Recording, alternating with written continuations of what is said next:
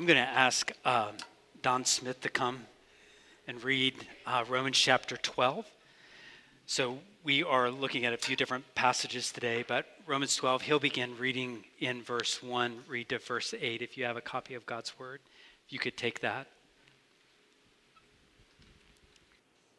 So Romans 12, starting in verse 1. I appeal to you, therefore, brothers, by the mercies of God, to present your bodies as a living sacrifice, holy and acceptable to God, which is your spiritual worship. Do not be conformed to this world, but be transformed by the renewal of your mind, that by testing you may discern what is the will of God, what is good and acceptable and perfect. For by the grace given to me, I say to everyone among you, not to think of himself more highly than he ought to think, but to think with sober judgment, each according to the measure of faith that God has assigned. For as in one body we have many members, and the members do not all have the same function, so we, though many, are one body in Christ, and individually members one of another. Having gifts that differ according to the grace given to us, let us use them. If prophecy, in proportion to our faith. If service, in our serving. The one who teaches, in his teaching. The one who exhorts, in his exhortation. The one who contributes, in generosity. The one who leads, with zeal. The one who does acts of mercy, with cheerfulness. Assuming you're a Christian, I know not every single person in the room would identify as a Christian. And I'm grateful for those that would and wouldn't. I'm glad you're here. But if you are a Christian, someone comes up to you and says, are there some places in the Bible, some verses, some sentences, some words that really are at the core? They speak to you. They have shaped your life. They formed what you believe, how you see the world, how you live your life. I would imagine all of us may have some different verses that, we love all the Bible, but some would just rise to the top of the influence and impact they've had on our lives. I certainly have a few, and what I decided for the last few Sundays that I'm here, I decided to share a few of those with you. I want to take some time. And so last week we looked at Ephesians 2, which I think sets us up perfectly to hear from the verses that Don just read. Because if Ephesians 2 is about anything, it is about God's mercy to us. Ephesians 2:4 says that God is rich in mercy. Ephesians 2:8 talks about the grace of God, the favor of God that we did not deserve. So much so that God's grace is a gift to us. We can't earn it. We didn't work for it. It's a gift to us. So that's the theme of Ephesians 2. And so I mention that because if you have your Bibles still open, you see Romans 12:1 starts, therefore, in light of the mercies of God, by the mercies of God, Paul has some things to push us towards. So when you come to when you think of the mercies of God and the book of Romans, especially Romans 1 to 11, in my mind, trying to figure out, okay, where does it talk about God's mercies? What mercies of God do we see in Romans 1 to 11, leading us up to that say, in light of all these mercies that I've just talked about? Well, it's almost like our Thanksgiving table where there's just hardly any room, right? That's what Romans 1 through 11 is on the idea of mercies of God. There's just so many. It's like the table is so spread, like there is no room to think of anything else other than the mercies of God. We could detail those. We could be here a long time detailing all the mercies of God in chapter 1, chapter 2, we could go on and on. But I had to mention a few of them. So Romans 5:8 is one of my favorite verses in Scripture that talk about the mercies of God particularly that while we were still sinners, God loved us in this way. Christ died for us. So we didn't deserve that. It was just mercy that God gave to us. We didn't deserve the bloody death of Jesus on the cross for our sin, but it was mercy that gave us that. Another one of my favorite mercies in Romans would be Romans 10:13 that says, whoever calls on the name of the Lord will be saved, will be rescued, will be delivered. How different that could be. I mean, if we're just strictly talking about what we deserve because we are sinners, it would be pronouncements of judgment would come on us. But instead, we receive mercy and we're rescued. I guess one of my favorite mercies in Romans would be in Romans 8:28, that those who are called according to God's purposes, all things work together for good, which isn't even saying all things are good. We know 100% all things are not good, but they work together for good to those who love God. All things. We don't deserve that. We deserve something else than everything working out together for our good. And I even think of the mercy that's described in Romans 8, right there at the end of the chapter,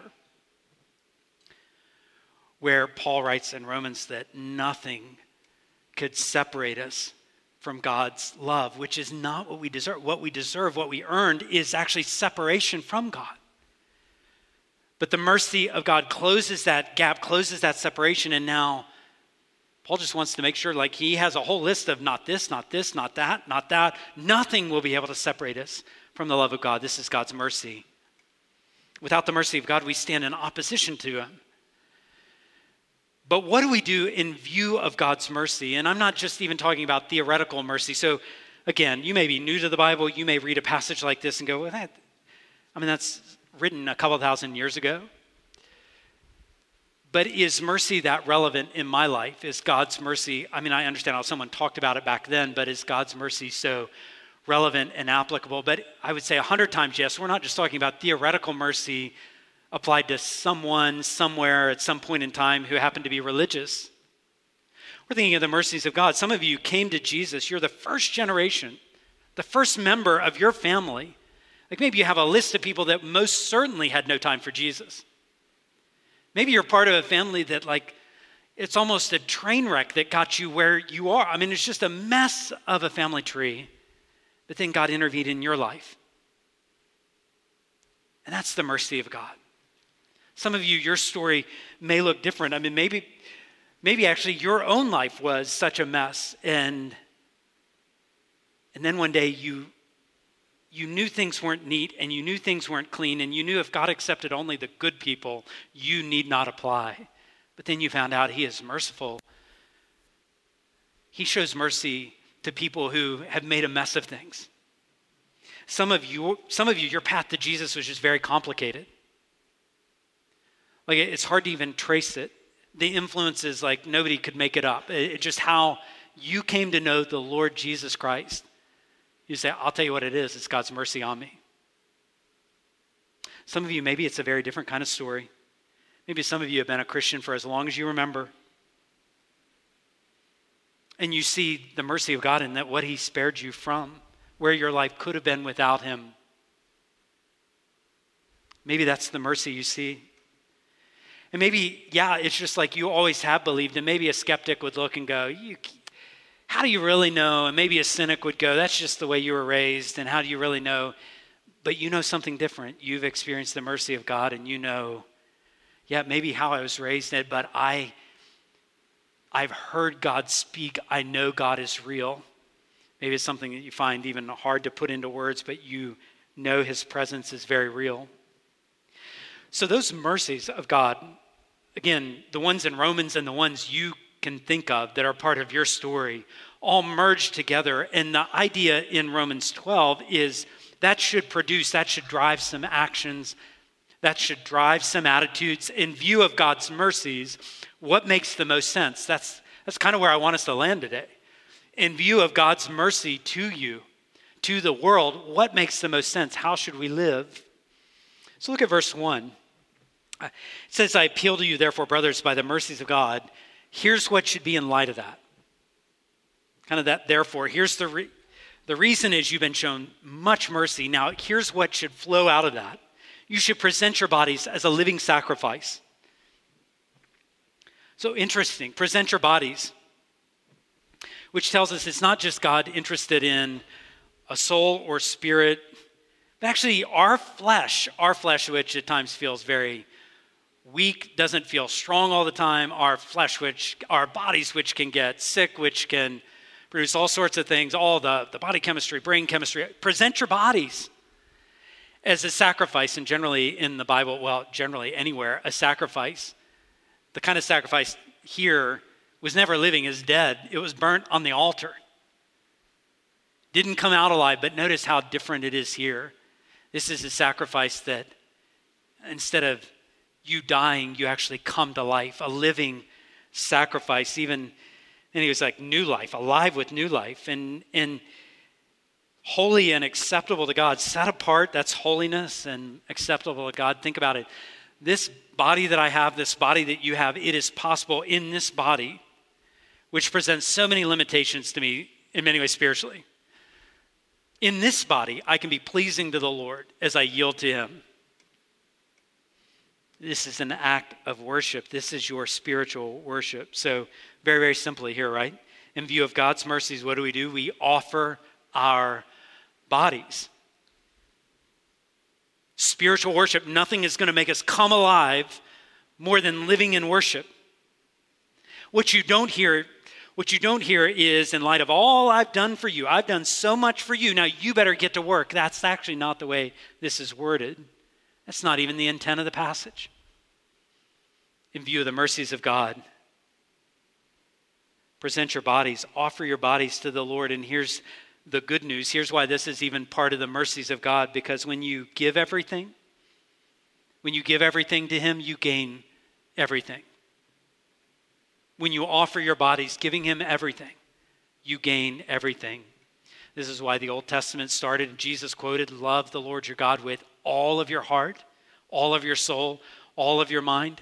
This is why when the first followers of Jesus, so again, Jesus in Palestine 2,000 years ago starts calling people to follow him, he tells them, you're going to have to deny yourself. You're going to have to take up your cross, which we see cross and think, what a beautiful religious symbol. What everybody in Rome would have thought is like, that's a symbol of execution, of torture.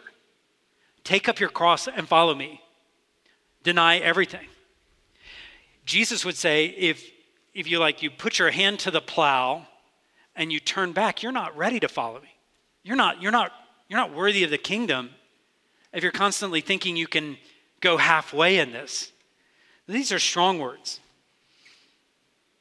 Again, I said at the beginning, these are words that I'm not overstating it, and these words changed my life. Changed my life actually decades ago. So can I just share even some of the influence they've had on me? So some background here. When I was, I'm guessing 10, 11, maybe 9, 10, 11, 12 years old, I learned these verses. Had to memorize them. I don't know if it was for kids' church or if it was Sunday school or something like that. And these verses went to work on me. And I can still remember, as a 12-year-old, I was at a Christian camp. And it wasn't this passage, although this passage was just like really pressing in on me. No, the passage was actually one very similar to it in 1 Corinthians 6, where it says, you are not your own. Your body is not your own. You were bought with a price. Therefore, glorify God in your body, which is God's already. So the pastor that night, the camp pastor that was preaching, was pretty aggressive, as you can imagine. I think he was aggressive because he knew there were preteens and teenagers that were thinking about like everything else they probably didn't need to be thinking about. And so it was strong, like it was 100% full strength. And that message was so loud and clear. And I don't even remember all his words. What I do remember is that message stuck. The Spirit of God, I have no other way to explain it, but the Spirit of God landed at that. I'm not sure anybody else in the room needed that message, but I heard it so loud and clear. And I could chalk it up to being emotional, like most camp experiences. If you ever gone to Christian camp, Friday night, like everybody's emotional. I could chalk it up to that. But I'm thinking about it decades later. And I remember that night, I think I filled out a card that said, I am dedicating my life to whatever the Lord wants, whether it's like serving him full time. I just knew at that moment, it's kind of like no turning back. And I know I was young, and I know did I know everything? Of course I didn't know everything. But I knew in those moments, I will tell you, to this day, the response of my heart was like Samuel saying, "Speak, Lord, your servant is listening." It was like Isaiah, where he said, "Here am I, send me." There's something powerful in that moment. David Platt calls it, many years later, David Platt would call it writing, like giving God a blank check with your life. For those of you who don't write checks, which is probably many of you these days, the concept is, like, you tell me, God, whatever you want. My life is yours. You write in whatever number. The number is 100% of my life is yours. I will not hold it back. It is all yours. This is how, this is the call of surrender that I felt like I had to take that night. What I've found since, what I've discovered decades later, is it's not just about that one night. That one night was powerful. And maybe you've been to camps and conferences and retreats. Maybe there've been that one thing that really your faith really took off. And those things are so helpful. What I know now, at least 45 years into my life, is that this is going to be a daily, a weekly kind of activity of, am I going to offer my body, offer everything I've got? It's not enough of what I did as a preteen, what I did as a teenager. The call is today, and I'm guessing when I'm 75, if the Lord gives me that number of days, I'm guessing I will still have to wrestle with, am I going to offer my body, am I going to offer my life to the Lord? Is it His? So whether you're in middle school or high school, something you're going to have to wrestle with this pretty significantly. Is your future your own, or does God have a right to it? Or whether you're hitting retirement, is your retirement your own, or does God have a right to it? Or maybe you're at a different stage of life. Maybe you're single again, and you're having to answer that question, is my life my own? You don't have to have my story. You won't have my story. I don't have your story. But is God pressing on you? I just want to encourage you. You have so much to gain, even if it feels like it's going to cost you everything. You have so much to gain. Will you trust that? The passage continues. So verse 2 builds on that. Verse 2 says, and don't be conformed to this world. So we just kind of stop there. Don't be conformed to this world. A paraphrase of this is don't let the world squeeze you into its mold. I think that's a helpful illustration of it. Another paraphrase I read said, don't let this world stamp, don't be stamped by the views and values of this passing age. Those analogies are helpful for me. Don't let the world squeeze you into its mold. And don't let yourself be stamped by the views and values of this age, which is passing, it's not eternal. But be transformed. There's something new for you if you're in Jesus Christ, if you've experienced those mercies of God. Something new. You can actually break from the world. God will remold your mind, will transform your mind, not just clean up the outside things so everybody thinks you're a better person. It's not about that. It's about changing your thinking, changing who you are on the inside. Open your hearts to this new outlook on life, a whole reorientation of your thinking and your affections. And what I realize is, that being transformed, some of that happens pretty quickly, but a lot of it takes a long, long time. I'm still in that, God transforming my mind, renewing my mind. I'm still working through all those things. God is still reorienting, rewiring who I am. It's a process. But in view of God's mercies, this isn't about paying Him back. This isn't about He did so much for you and you better get the amount of stuff you've done for Him. That's not the way this is even worded. You can look at maybe in the afternoon, maybe this evening, maybe tomorrow morning as you read God's word. You actually look at the end of the chapter, verses 9 to 21, which will walk you through all sorts of ways in which you can stop being conformed to the world and start being transformed. I love how it spells it all out there. We don't have time to dig into that. But again, I want to press here on the views and values that this passing world are going to have, that we're just going to take for granted. will almost become normalized. That's not because we live in 2022. That's because we live in a planet that's affected by sin. If we'd gone back to 1952, there would be views and values of this world that would run counter purposes to God's best for your life. Can you discern those?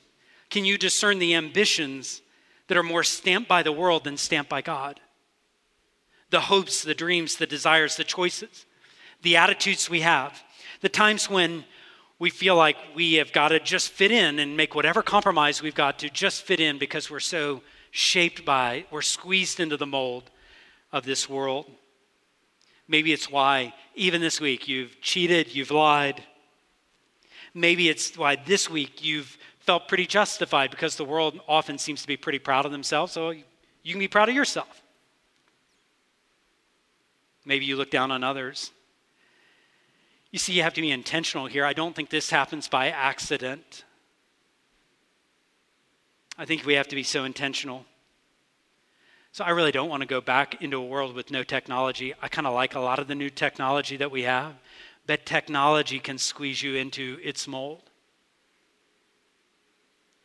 There's certainly apps on our phones that they're not sinful in themselves, but are they squeezing you? Are they shaping your views and values? Are you intentional about it?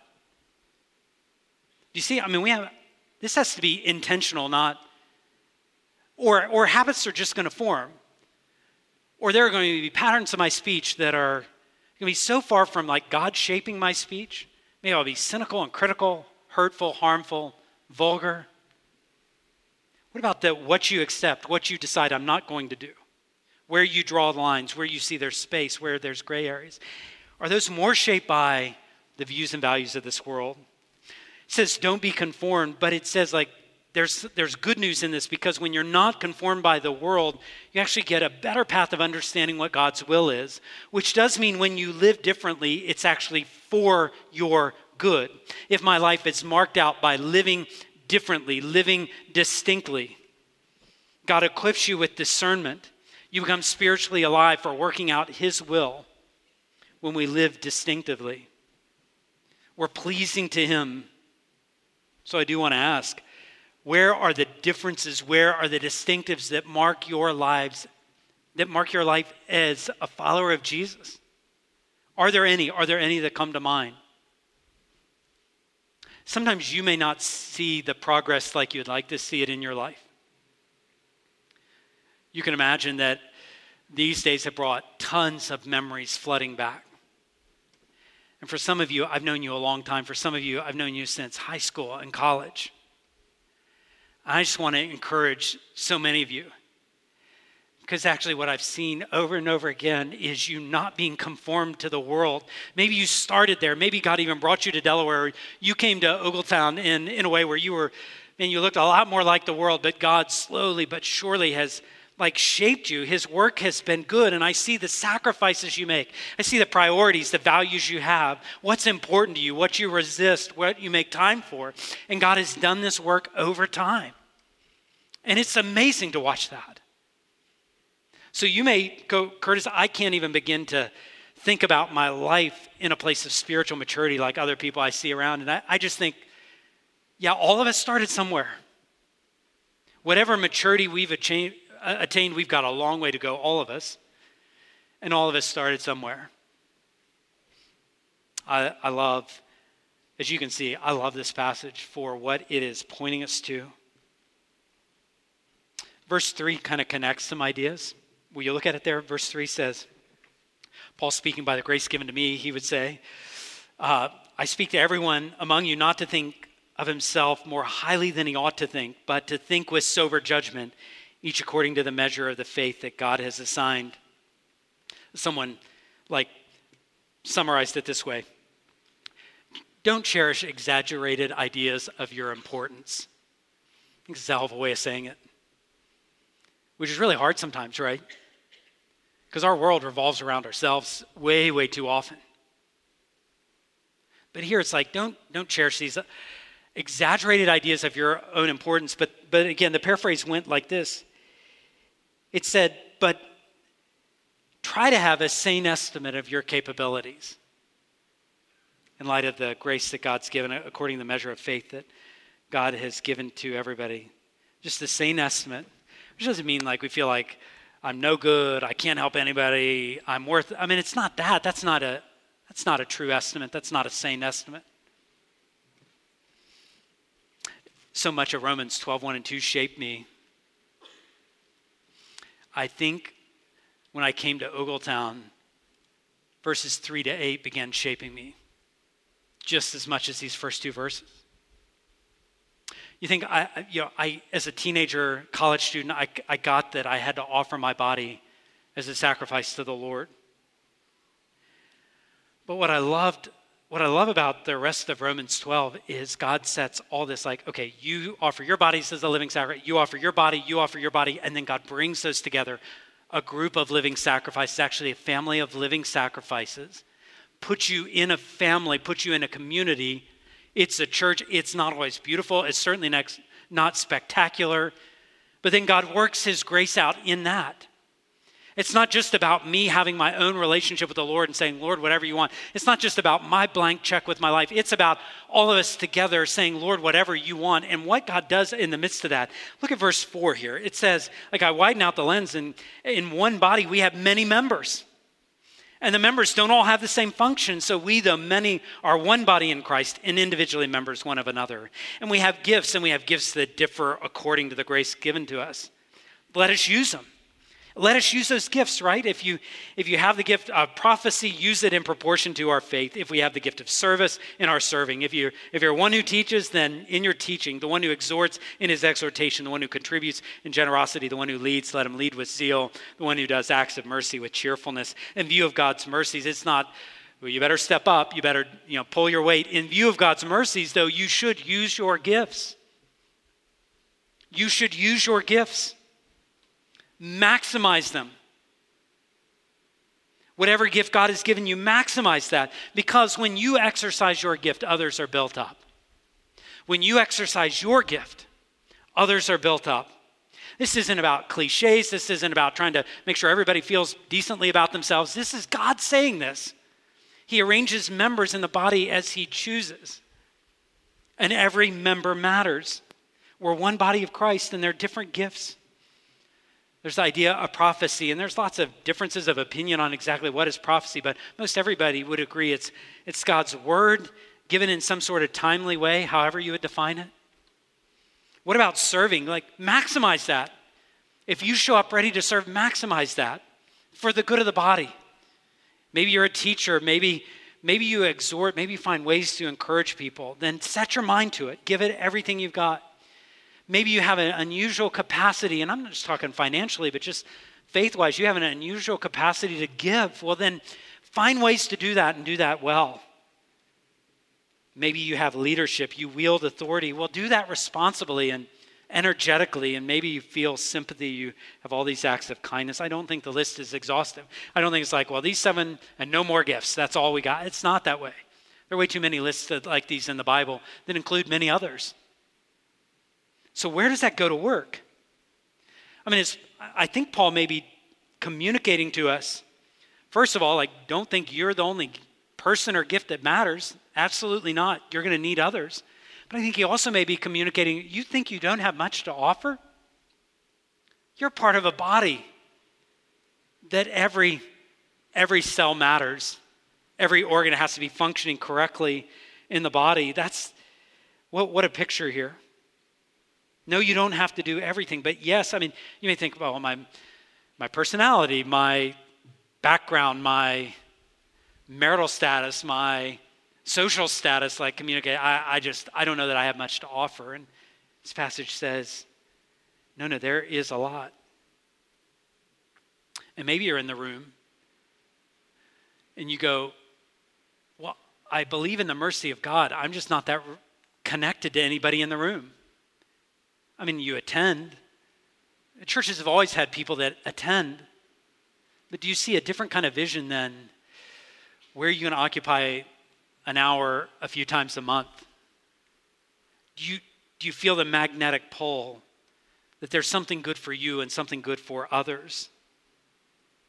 What would need to change in your life to line up here so that you could use your gifts? I mean, do you need to be a part of a smaller group? I know it's a big place. Maybe you feel disconnected.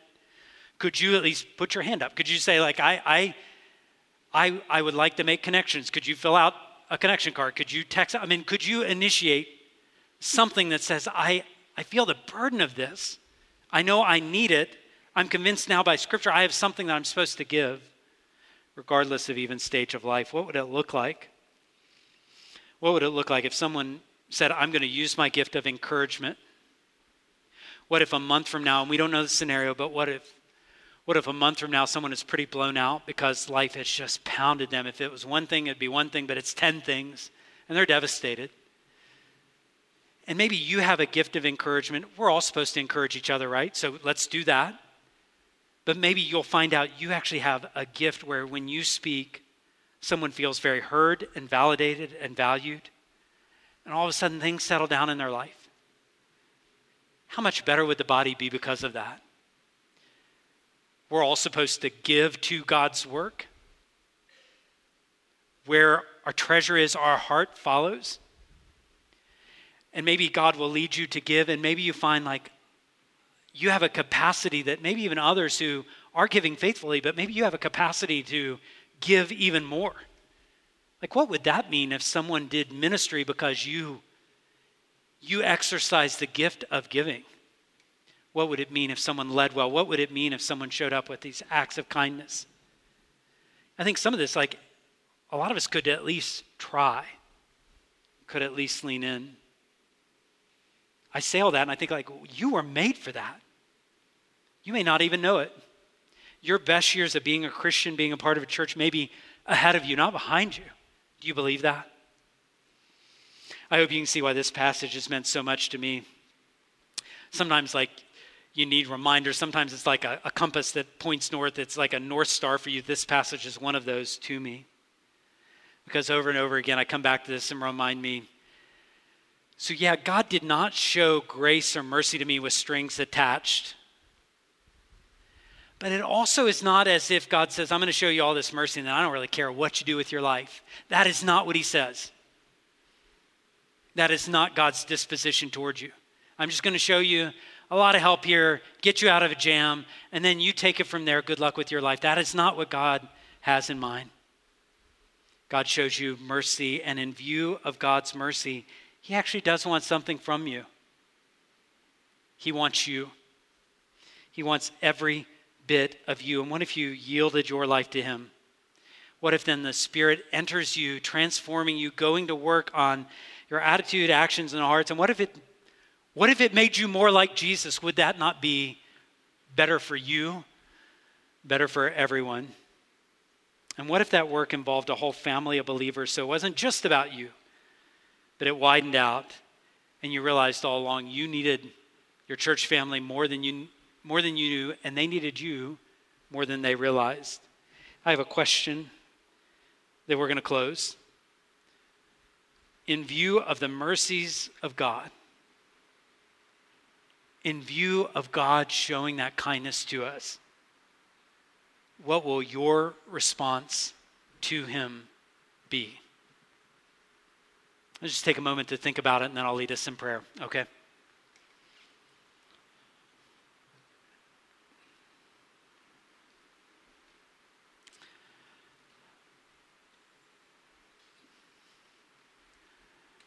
Father, help us, because we go back and forth on this. We want to offer you our bodies, and then we want to take it all back and run the show in our lives. And there are areas where we enjoy being conformed to the world. We enjoy what the world has to offer, and then we are reminded that is just such a dead-end street.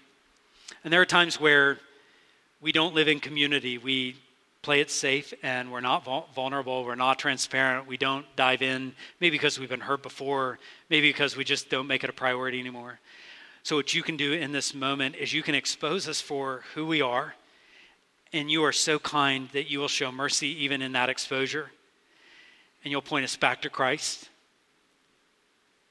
You'll point us back to a life that can be transformed, and you will point us back to a community, a church family. And so do your good work in our lives. We ask it for Jesus' sake. Amen.